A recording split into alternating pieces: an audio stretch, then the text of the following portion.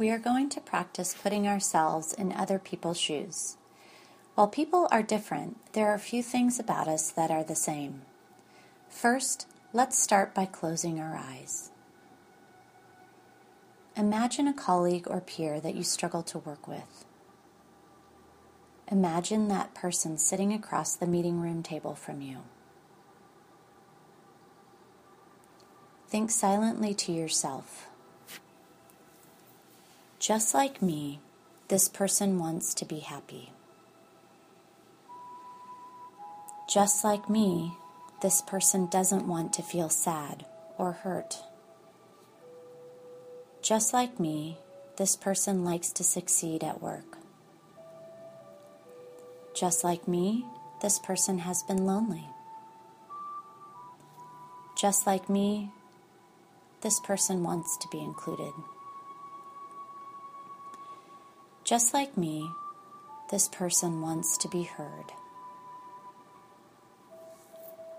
Continue to keep the same person in mind and think silently to yourself. Just like me, this person has doubted themselves. Just like me, this person is learning about leadership. Just like me, this person likes to laugh. Just like me, this person is trying to get what they need.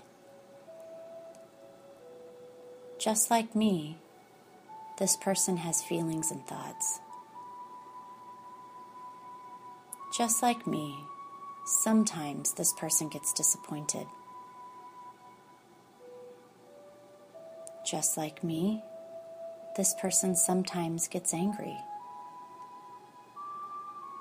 Just like me, this person gets their feelings hurt. Just like me, this person is worried about failing. Just like me, this person wants to be appreciated and recognized. Just like me, this person wants to feel safe. Just like me, this person wants to feel loved. Just like me, this person wants to be happy. Now think to yourself, I hope this person has an easy time in life. I hope this person feels joy. I hope this person feels confident. I hope this person finds success. This short meditation can prepare you to be compassionate when entering into meetings and discussions with colleagues, peers, direct reports, and senior managers.